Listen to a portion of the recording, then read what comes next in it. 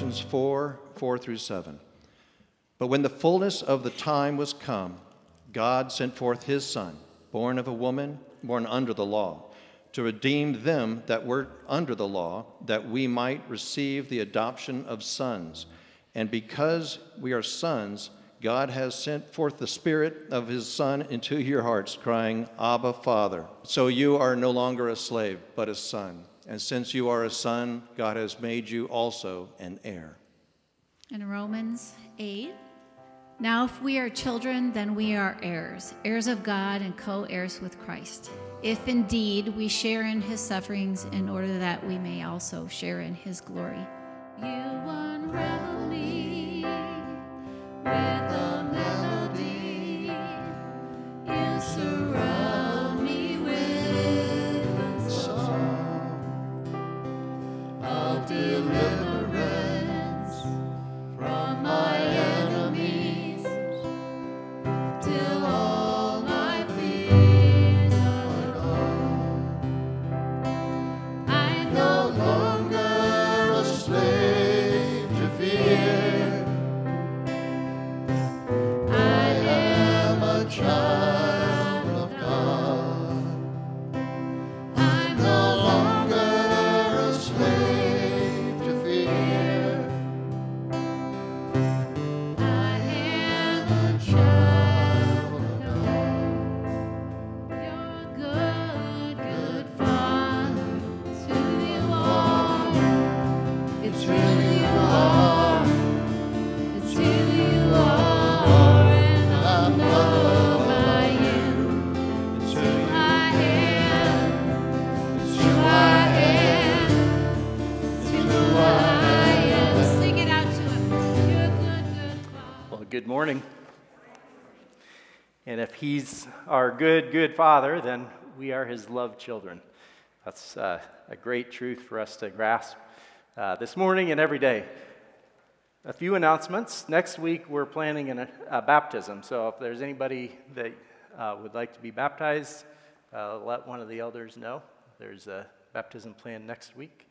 Awana and youth group were finished last week. So I'm just curious to see a show of hands. Could everybody that was involved in Awana or youth group this past year raise your hand nice and high? It's not for taking credit. It's for just kind of seeing how the body of Christ here has been involved in building up our young people, and we really appreciate that and are thankful to God for his help through this last season. The men's and women's Bible studies will continue through the summer, and I do believe there will also be a shorter program later in June as well on Wednesday nights. So you can keep a spot marked on your calendar.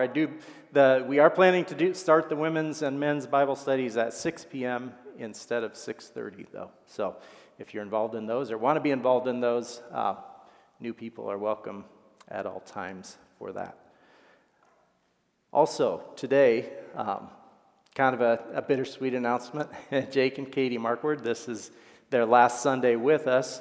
So I would like to ask them, and I asked Jake ahead of time, but I don't know if he told you, Katie, that I was going to see if your family could come up and we could pray for you guys, and maybe the rest of the elders want to come up as well.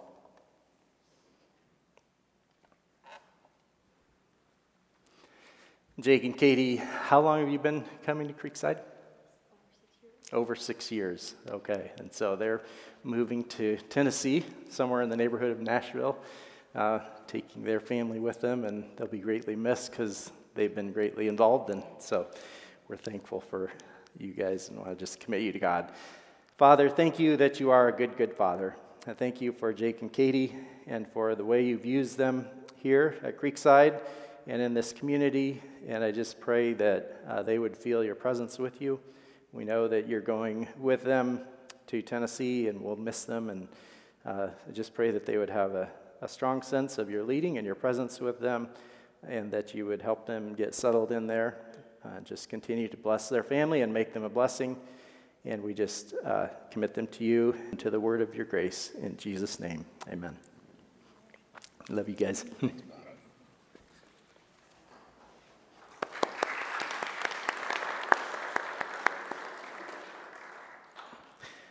that's just applause and recognition of thanking you for your service and involvement here. Okay. So today we're taking a little break, one more break from our Matthew series. We've been in Matthew for about 2.5 years now. So we have about 4 verses left, and so we wanted to keep you in suspense one more week before we finish the book of Matthew.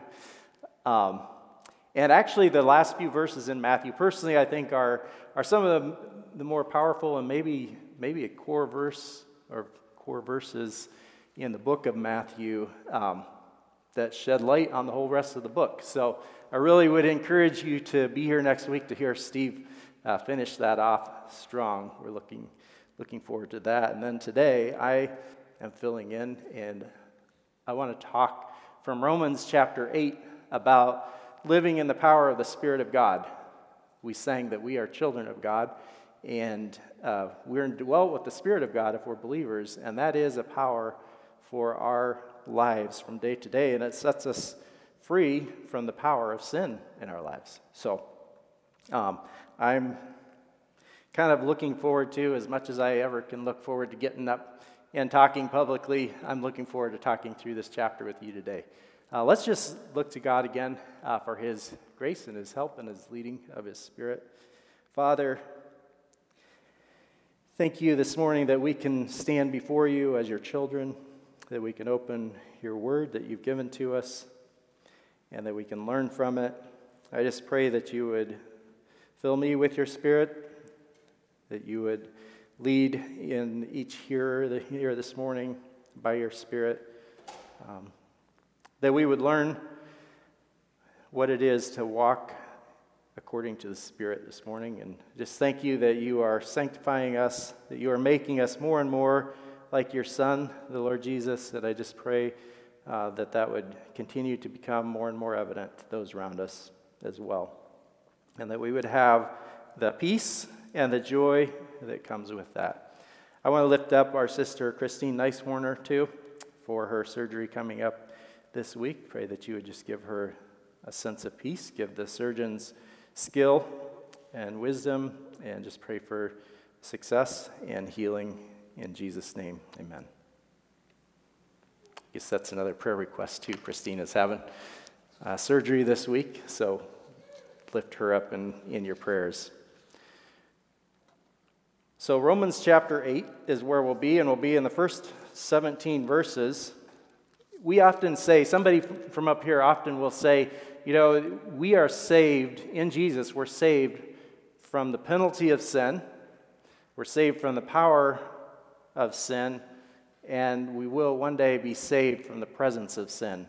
And there's kind of a progression there that is good to know as a believer in the Lord Jesus, that Jesus paid for our sins on the cross. If we put our faith in Him as our Savior, the penalty of our sins is taken care of. It's gone. We're not going to address that with God, the payment for our own sins. Jesus has done that. But then there's that statement that He delivers us from the power of sin. And basically, what we're saying when we say that is as we go through this life, we are no longer slaves, not just to fear, but we're no longer slaves to sin. We don't have to sin because God has given us a new power, the power of the Holy Spirit dwelling in us. He's given us a new life too. We're born again. And so we can walk in freedom from sin, and we view sin in a different way. One day we'll be delivered from the presence of sin. Later in Romans 8, we're not probably going to get to it today, but Paul talks about the fact that we're waiting for the redemption of our bodies. And part of that is when we are either taken up to heaven or we die and we're raised from the grave, God is going to give us a changed spiritual body. And I can't give you all the details. I just know it's good. We're going to have a body that's free from the presence of sin. We're not going to have these desires in us that we sometimes give into. So today we're going to talk about the power learning freedom from the power of sin in our lives. So let's just go ahead and read, before we read chapter 8, I just want to talk a little bit because Romans 8 kind of comes in the context of the whole book of Romans. So I'll try to be really brief about this, but I do kind of want to step us through the book of Romans and the things that we learn from Paul's exposition of the gospel in the book of Romans. In chapter 1, we learn that everybody in the whole world is given the testimony of God's creation. We can see things that he's created all around us, in the skies, below the surface of the ground, in our own bodies. We can look and we can see, chapter 1 says, we can see the eternal power and divine wisdom of God in creation. But the problem is that people that saw that testimony, instead of worshiping God and instead of acknowledging God and instead of giving him thanks, they gave him up. And they looked at creation itself and they worshiped creation, including their own selves. And so then, as a result, God's wrath is displayed towards them, and he gives them up to receive what they want.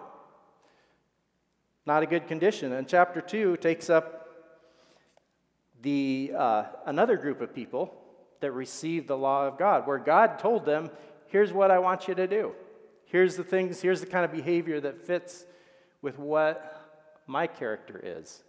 So those people, by and large, they got the law of God, and they looked at it, and they looked at their brother or their sister, and they said, you're not doing it. You're not doing a very good job. And so they used the law and applied it to others. Well, they themselves weren't keeping it. Okay, and then when Jesus came and he talked about the law, he kind of went through it and he made it a little deeper. He said, well, the law said don't murder, but you think just because you haven't physically killed somebody that you're good. But I'm saying that if you get angry with somebody or you hate somebody, that you're a murderer in your heart. The law said don't commit adultery. I say if you look at somebody with lust, that you're guilty of adultery in your heart. So Jesus took it a little deeper and a little more pointed, and he turned it toward us. But the problem is, we couldn't keep that either. And so there's a group of people that just had creation to look at, and they didn't worship God. There's people who were given the law, and they didn't obey God. There's a few people, quite a few people, that actually believed God, though. We're told about Abraham, we're told about David, Moses. And so there are people who were justified, but Paul says that they were justified by faith. But chapter 3, actually I'm kind of jumping ahead of myself, aren't I? So chapter 3 concludes us all in this condition of all have sinned and fall short of the glory of God. That's how we're born into this world, as sinners. That's kind of our nature. It's in our nature. And what we're going to see here is a word, the flesh. Sometimes it's called the sinful nature. But we have something in us that's motivated to sin against God. And that's the case of all of us. And we couldn't keep the law. So God displayed righteousness for us and in us in a different way. And that's by faith. And he backed that up with the blood of his Son, Jesus, on the cross. So now we can receive the grace of God. And grace is a free gift. And the more I've read about grace in the Bible, I see, it is God's favor shown to me when I don't deserve it. But it's shown in many ways. And one of the ways is that I don't receive the penalty for my sin. Another way is that it teaches me how to live right. And it gives me his power. And one person, well, more than one person, some people have defined grace as God's divine empowerment. And so God gives us power to live in a way that makes us look like his kids. That's what he wants, to be his children. So Romans 3 talks about that and how that God gave us Christ to be a payment for our sins, and he gave us his grace as a free gift.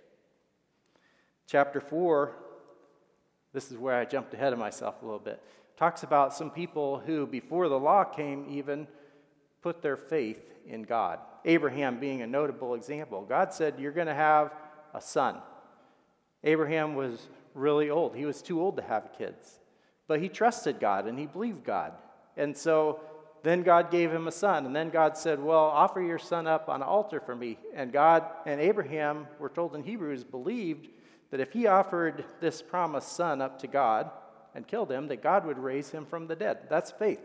That's what faith is. It believes that God means what he says. And so God says the just are living by faith. And by faith we are justified. So, apart from the law, which depends on me doing things in my own strength and being good, God gives us righteousness, and he talks about that through faith in chapter 4 of Romans. Then chapter 5, he talks about how people who are justified by faith have access by faith into the grace in which we stand. So the grace that saves us gives us the ability to stand. And we also rejoice in the hope of the glory of God. So God has shown us that there is something better coming. We look around this world in chapter 8. Again, I would encourage you to read the second half of the chapter 2 when you get home. There is a good reason for us to be joyful and hopeful and have peace in this life if we have our trust in Jesus. So we can rejoice in the hope of the glory of God. Then chapter 6 goes into the fact that people who are justified have a new relationship with sin and righteousness. Okay, so sin was kind of basically who I was before I came to trust in Jesus, before I received the Spirit of God. And before I was born again, sin was just an integral motivator for me. And now that I'm justified by faith, I view sin as part of my old life. And I view sin as slavery and death, because it really is. The wages of sin is death, and the hold that sin has on us is slavery and will bring us into misery. And so a justified person views sin as slavery, and it views righteousness as freedom, which leads to sanctification, which is a big word. And sanctified means that we're set aside, and we're set apart specifically for God, and we're made according to his character. And that's something, a saint is a sanctified person. When we get saved, we're called a saint. But then throughout our life, as we live under the power of the Spirit that we're going to talk about today, we become more and more like Jesus. And we look more and more different in our character. And so that is a process, we say often. It's a process, and the Bible refers to us as being sanctified. We're in that growing process of becoming more like Jesus. And the end of chapter 6, it says, now that you have been set free from sin and have become slaves to God, the fruit you get leads to sanctification, and its end is eternal life. And so that's our destiny. And I like the way that Alistair Begg put it. I was reading in his devotional, he says, it is perilous and unnecessary to remain wicked. I thought that was a good, concise way to put it. It's perilous, it's bad for us, it's dangerous, and it's not necessary either. We don't have to stay wicked. That's why Jesus died for us. That's why he's given us his Spirit to dwell in us. Okay, so then chapter 7 comes, and there's this kind of a struggle that comes up, because now we have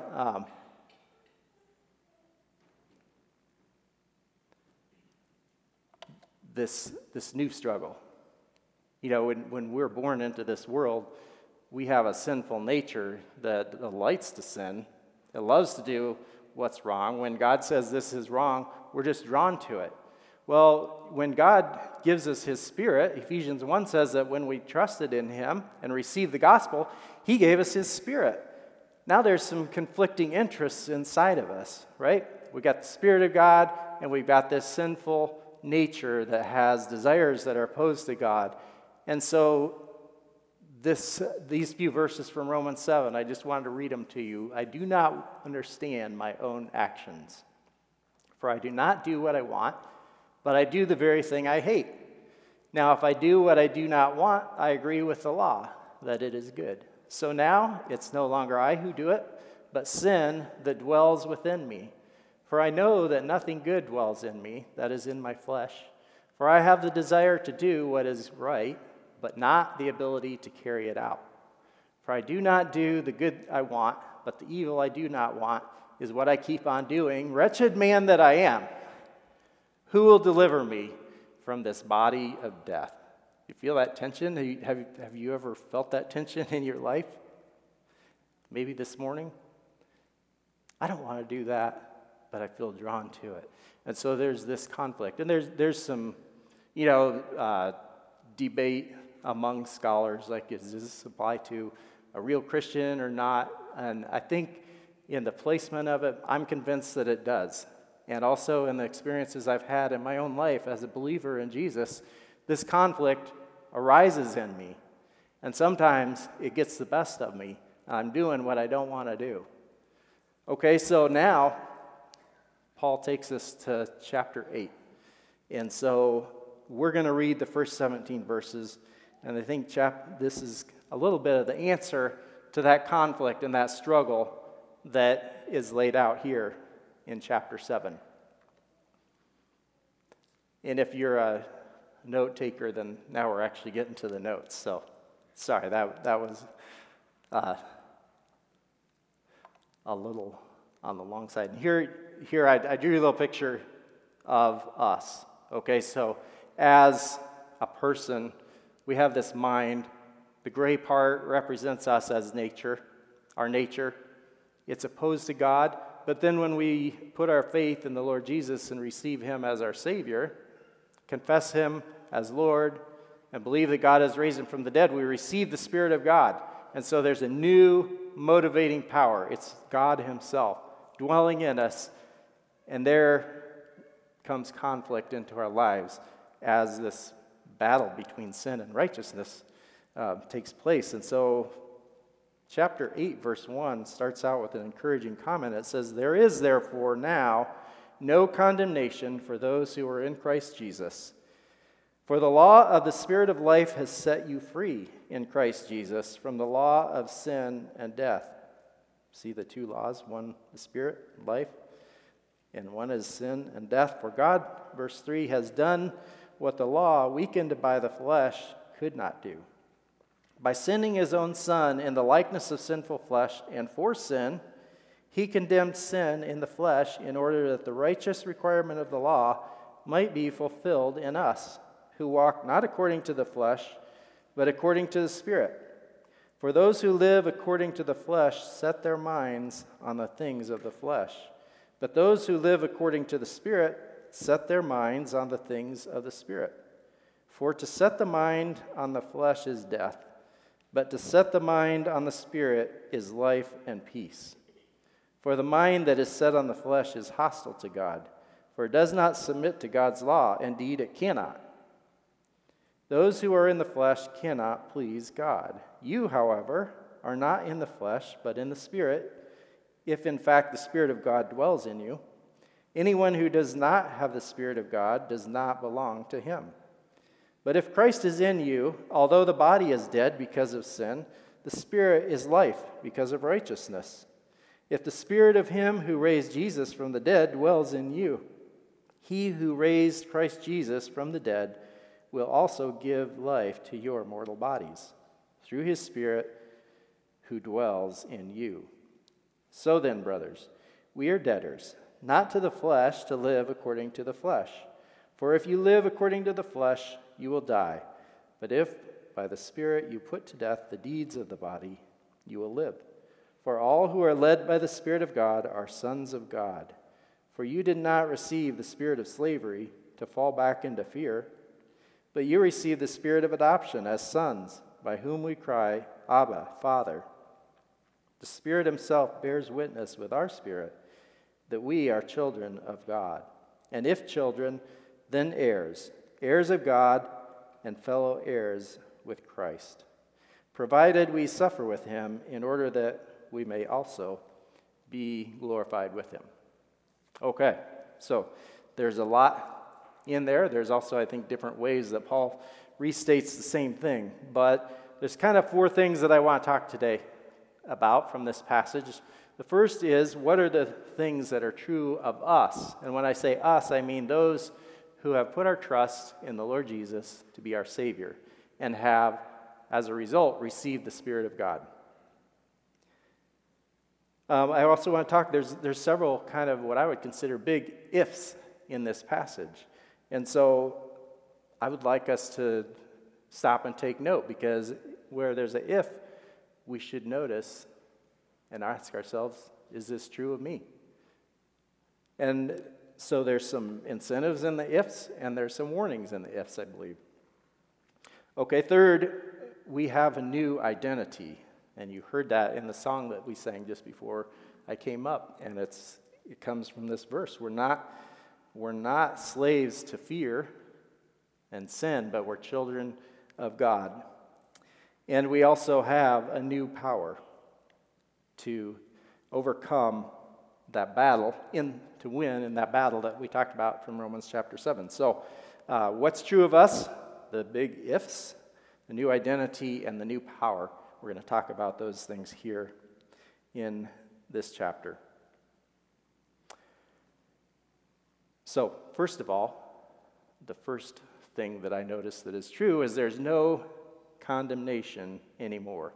And that's, as we mentioned before, because as we stand under the blood of Jesus, Jesus' payment for sin was made for us. It wasn't made for him, it was made for me. And so as I stand in faith under the offering of Jesus, I'm not condemned before God. I know that God has placed all my condemnation on Jesus. I believe it's in Colossians. It talks about it's nailed to the cross. So I stand up here with no condemnation before God. And that's a blessing that we can't estimate. And that's a blessing that belongs to those who are in Christ Jesus. Second, we are free from sin and death. We see that in verse 2. Sin and death had a hold on us. We were slaves. Now we're free. And sin does lead to death. You know, there is an attraction to sin, but in the end, if we think through it and we look back at how things go in our lives, it brings us deeper and deeper into slavery. And so God doesn't intend for us to live that way as his children. So he's given us this freedom and set us free in Jesus Christ. The third thing is that we meet the righteous requirement of the law. We meet the righteous requirement of the law. And that is very remarkable, because for thousands of years, people tried to meet the righteous requirement of the law. And then Paul tells us in Romans, well, the problem's not the law. The law is good. The problem is it depends on you. It depends on your fleshly, sinful nature. And so you're never going to make it. But Paul says, if, and this is going to be in our big ifs, but if we're setting our mind on the things of the Spirit rather than the things of our sinful nature, then we are going to feel that freedom. We're going to experience that freedom in our day-to-day life. And so what you see in chapter 8 is our minds are mentioned here. And before, our minds didn't really have complete control. Our sinful desires influenced our minds and took over. Now, with the Spirit of Christ, we have the ability as children of God, with our minds, to decide, am I going to serve the Spirit of God who lives in me and who empowers and who motivates me, or am I going to serve my sinful nature? And in several translations, it's referred to as flesh. Some it refers to sinful nature. There may be, there's old man referred to sometimes. And I think in general, what it's referring to is the fact that we have five senses that we tend to live by. You know, how does it feel to me? How does it taste to me? How does it look to me? How does it sound to me? Should I get all five of them? I'm not sure. But we are natural, sensual people. And so we can make decisions. Well, I'm gonna have another serving. Or I'm going to look at this that I know I shouldn't look at. Or I'm going to do this to make myself look better. And the Apostle John in his epistle refers to the things that are in this world. He sums them all up in three things. He says it's the lust of the flesh, the lust of the eyes, and the pride of life. So what feels good, what looks good, and what makes me feel good about myself. That's all that motivates this world. And that all comes to bear on us in our flesh and our when we're naturally driven by our senses to make us choose sin. That's what Satan came to Eve with in the Garden of Eden. He said, look at this fruit. It's good. It looks good. It tastes good. And not only that, but it's going to make you smart. It's going to make you wise, and God doesn't want you wise because then you won't need him. Okay, so he appealed to their sinful, fleshly nature. And so when faith comes in, we start living for things that we can't see, right? Things that are in heaven, things that are future, not the present, not this world that's around us, but for that coming day and for our Father and for our Savior, and following the motivations of that Spirit that lives inside of us now. So we are indwelt by the Spirit of God. And that's, I think, I just get used to saying that. The Spirit of God lives in me. That's kind of overwhelming. The Spirit of God, that's one of the persons of the Trinity of God. And we're indwelt by that power. That's an important thing when we want to live by the Spirit, to remember that that's true. And then it says there's this kind of future tense thing that is referred to in verse 11. It says, the Spirit of him who raised Jesus from the dead. That's the kind of power that this Spirit has. He raised Jesus from the dead. And it lives in us. And it will give life to our mortal bodies. So there is coming a day when these mortal bodies, which means subject to death, are going to be raised, and they're not going to be mortal anymore, and they're not going to have a sinful fleshly nature anymore.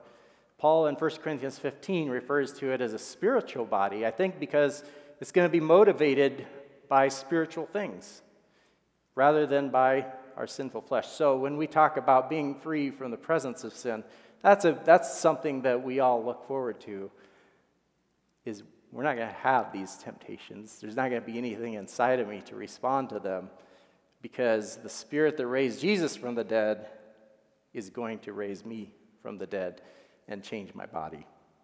And I look forward to that day. So, but I said there are some big ifs. And so I put the little picture back up there because on the left, there's us in our natural state. On the right, there's us with the Spirit of God in us. And so some of these ifs are talking about what life is like when we're setting our mind on the things of the Spirit. But some of them are a little bit warnings, because Jesus told us, and we see in other places too, that not everybody who says, Lord, Lord, is a true child of God. Not everybody who says they're a Christian is really a believer in the Lord Jesus. And some of these things kind of put a little test to us. So you say that you have faith in God. Do you trust what he says? Do you trust who he is? Does your life reflect the values that he gives you? And so we get some of these ifs. So the first one here, it says, we meet the righteous requirement of the law if we set our mind on the Spirit and not live according to our sinful nature or our flesh. Okay, so then this means that the outcome of our life can be righteousness. And that's a glorious thought for believers, because we can get stuck in that struggle of Romans 7 and believe, wretched person that I am, who's going to get me out of here? Well, it's followed up. I don't know if I read that or not, but it says, thanks be to God. So we don't want to live in that, do we? We don't like the guilt. We don't like the outcome of our sin. But sometimes that struggle gets the best of us. But here it says it doesn't have to get the best of us if we set our mind on the Spirit. So we need our minds renewed, and we can renew it. We'll talk a little bit in a few minutes about ways that we can do this practically, so I won't jump to that quite yet. But the next thing is, if we don't have the Spirit, we don't belong to Christ. That's from verse 9. So this kind of stuck out to me too, because sometimes we often use this statement, yeah, I belong to Jesus, or he belongs to Jesus, or she belongs to Jesus. But have you ever thought what that means to belong to somebody? It means they own you. And so, we can ask ourselves, I can ask myself, when's the last time that I took into consideration what God wants me to do with my day? Do I really belong to him? If I really think I'm making my own decisions each day and I don't have to consult him and I don't have to think about what he wants in my life? So there's a little question there for us to ask. Do I live like I belong to Christ? I like to say, yes, I belong to Jesus. Maybe I prayed a prayer, or maybe I signed a card at some point to say, yes, I believe in Jesus. Do I belong to him? If I do, the Spirit of God will be dwelling in me. And there's going to be, at a minimum, there's going to be a struggle with sin. And ideally, there's a victory over sin. So, if we don't have the Spirit, we don't belong to Christ. It says, you will live if by the Spirit you put to death the deeds of the body. And I think that here in verse 13, what's referred to is living the abundant life. Jesus said, I have come that you might have life and that you might have it more abundantly. Jesus brings us life that's abundant, full, good, blessed. Not a life without troubles, but a life that is abundant and reflects freedom from sin and the fact that we're children of God. And so, setting our mind on the Spirit and putting to death the deeds of the body, or that sinful nature, is the way for us to live the abundant life that Jesus promised, that he came to give us. And so, it's a good life. The next if there says, you will die if you live according to the flesh. So just kind of the flip side of what we said before. Living by the Spirit gives us life, joy, happiness. We feel alive as believers. We live by the flesh. We give in to those sinful desires. We set our mind on the things that we can see around us here and the influence of this world, and we experience what feels like death. It's very discouraging. And it brings us into depression and all kinds of bad results in our life. So finally, you cannot please God if you are in the flesh. That's one of the things that was proven in 4,000 years of human history, where the law that was given to Moses, those 10 commandments and all the ordinances that go with them, were given to human beings, and they said, yes, we're going to do it. We can do this. And God said, okay, let's see. And they couldn't. They couldn't. And we still can't by our own strength. So that's why God has given us the Spirit. So without the Spirit of God, without salvation, we cannot please God. Okay. So we are going to move on to the next section. I don't know if this... Can you bring up that next slide, Chad? Okay. Now this says, how do we set our mind on the things of the Spirit? So there's a little challenge in having a section like this, right? Where I'm up here talking to you about how do you have your mind set on the things of the Spirit, because some of you might be thinking, yeah, I know you. I mean, Colin, maybe he's busy back there or something, and Debbie's teaching Sunday school, so like my closest family members. But you might be saying, well, you're not all that, you know. What I read about the fruit of the Spirit, I don't see that in you all the time. So I say this from a position where I've fought the fight. I've been in Romans 7. I've won sometimes. I've lost sometimes. There are some areas of life that I have made some more progress than I have in others. So I am telling you the things that in my practical experience line up with what I'm reading here in Romans and in other places in the scriptures, and I hope that they can be a help to you in the way that they've been a help to me. And so as part of that, I'm going to give a testimony about a couple things in my life, not because I matter, but because the Spirit of God matters. So for the majority of my life, Jesus said, don't commit adultery. But if you look at a woman to lust after her, you committed adultery in your heart. Well, I looked. I looked at things I shouldn't have looked at. And I fought with it. And I wept over it. And I sought God's help over it. And I would win for periods of time. And I'd lose again. Well, today, I feel like I'm not scared of that anymore. I don't have a fear of that anymore. Now, I say that knowing that I'm still susceptible to it. I still have that sinful nature. But I feel deliverance from that. That's the happiest feeling I've experienced in my life. I've had a lot of happy things, but that's the happiest. That's the best. Now, there's something a little more nefarious that I deal with and I'm struggling with. Well, that's my pride.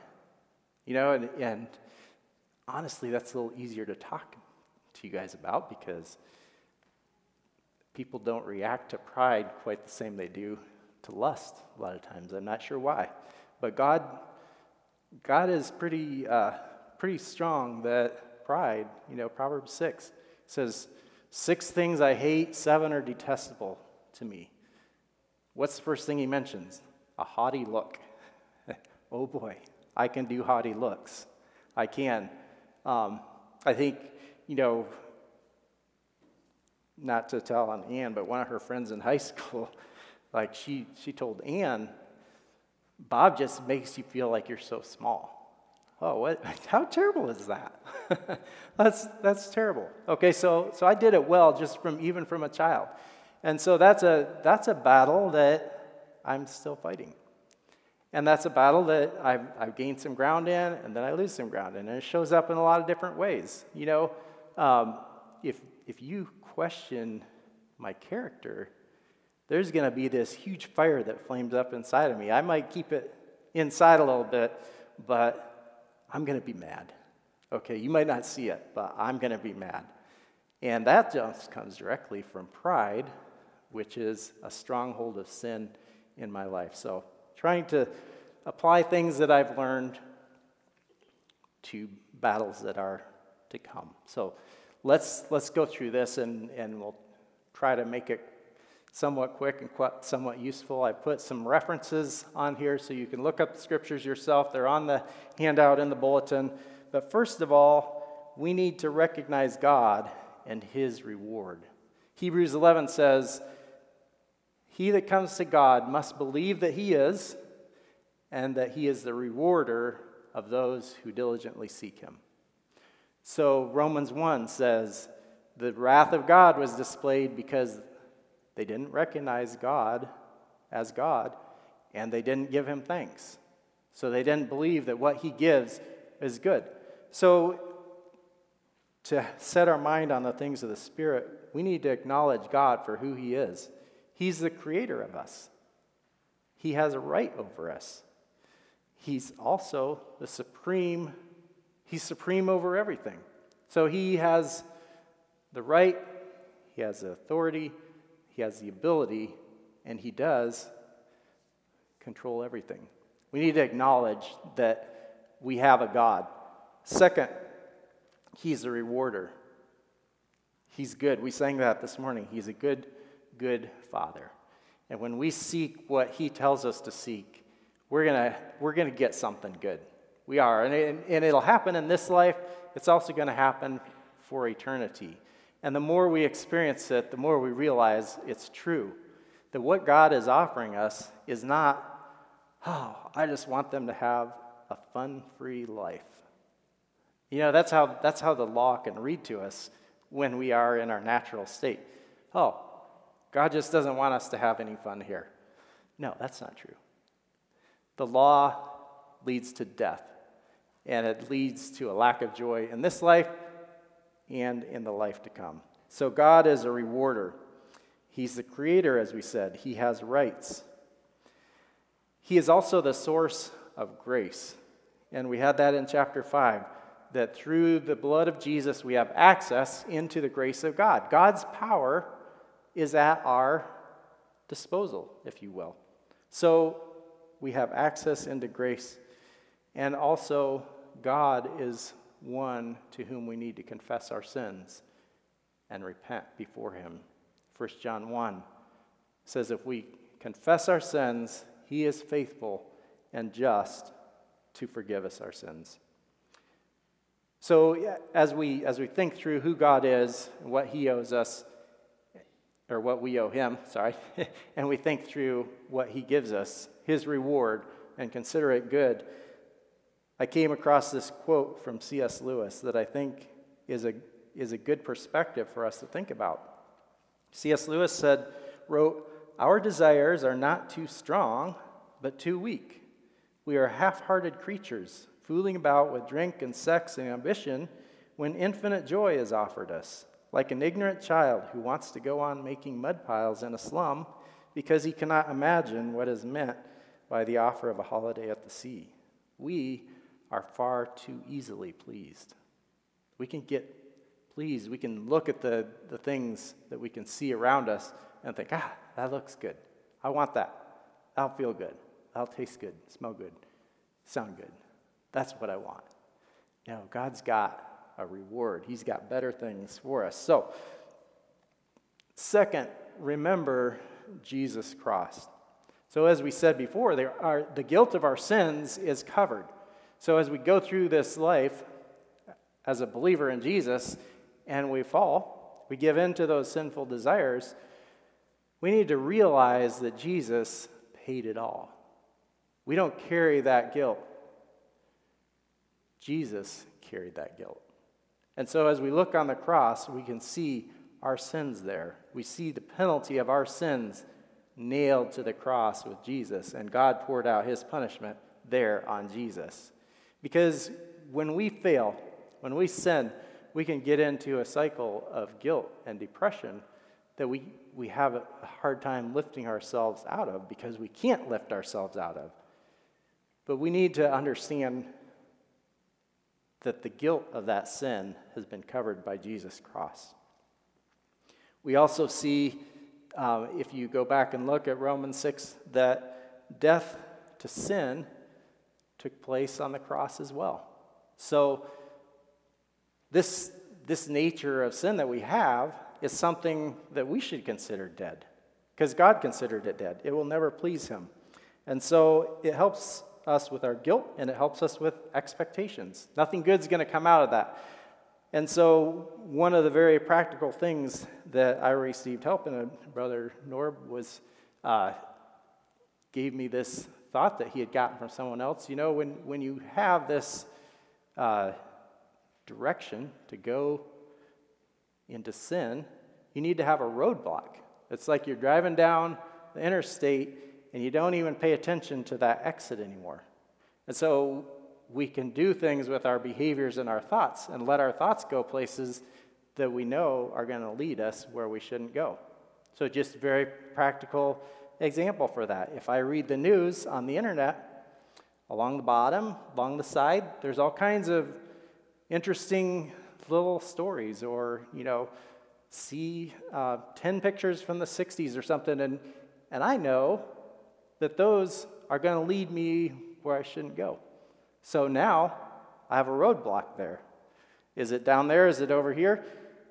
I'm not looking at it. Okay?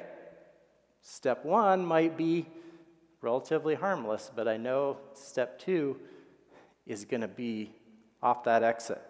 So death to sin involves us telling ourselves, there are areas that I'm not going to go. I could get a little closer and maybe not sin, but I'm moving towards the wrong direction. Set a roadblock. Consider yourself dead. And remember, as we look at the cross of Jesus and see his suffering, the misery that is the result of sin. Next, rely on the Holy Spirit. We have God living in us. So Monday on my way to work, I'm driving down Highway 5, and I come up behind this car that's, going too slow. They're probably like going the speed limit or something. So I pulled out, and you can go, when you're passing, you can go a little faster, right? So I pulled out to pass this car, and I'm, inching my way past. It's a very beautiful blue Mustang. And that's cool. Maybe they're afraid they'll get pulled over if they're going just a little bit too fast. As I'm passing them, this car comes flying up behind me.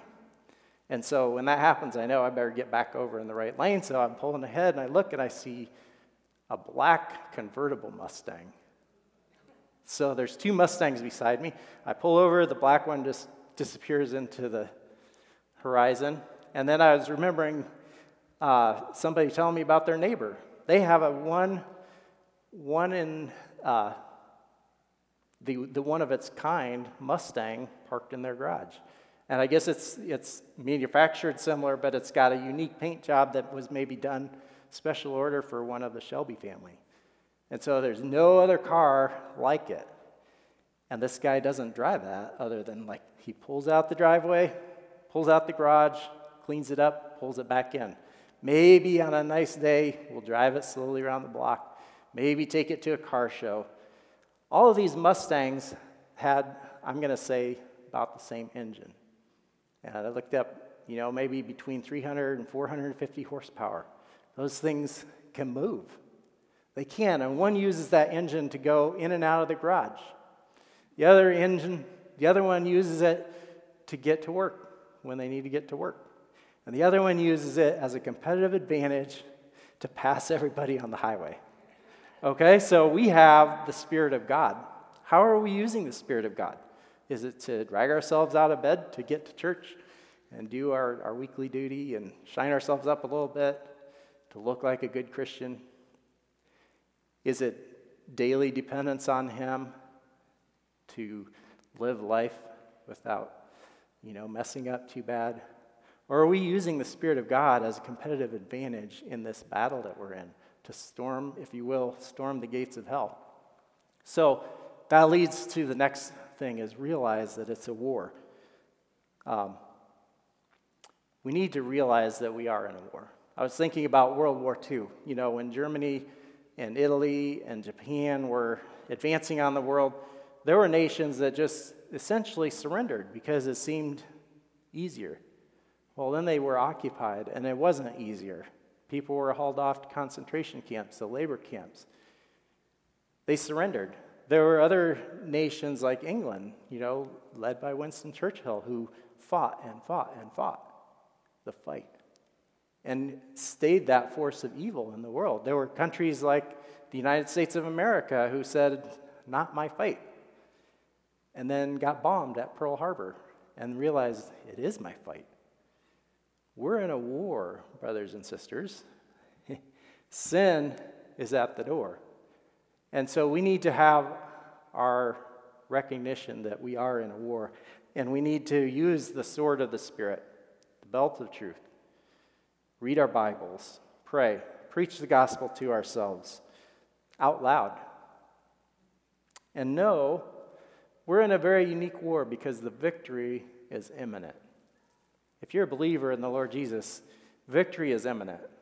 In the end, we are going to be with and like our Savior, and we're going to be holy, and we can fight from that position. Not that we have to secure our salvation, but that we are going to live out our salvation and experience the reward of God in this life in addition to eternity.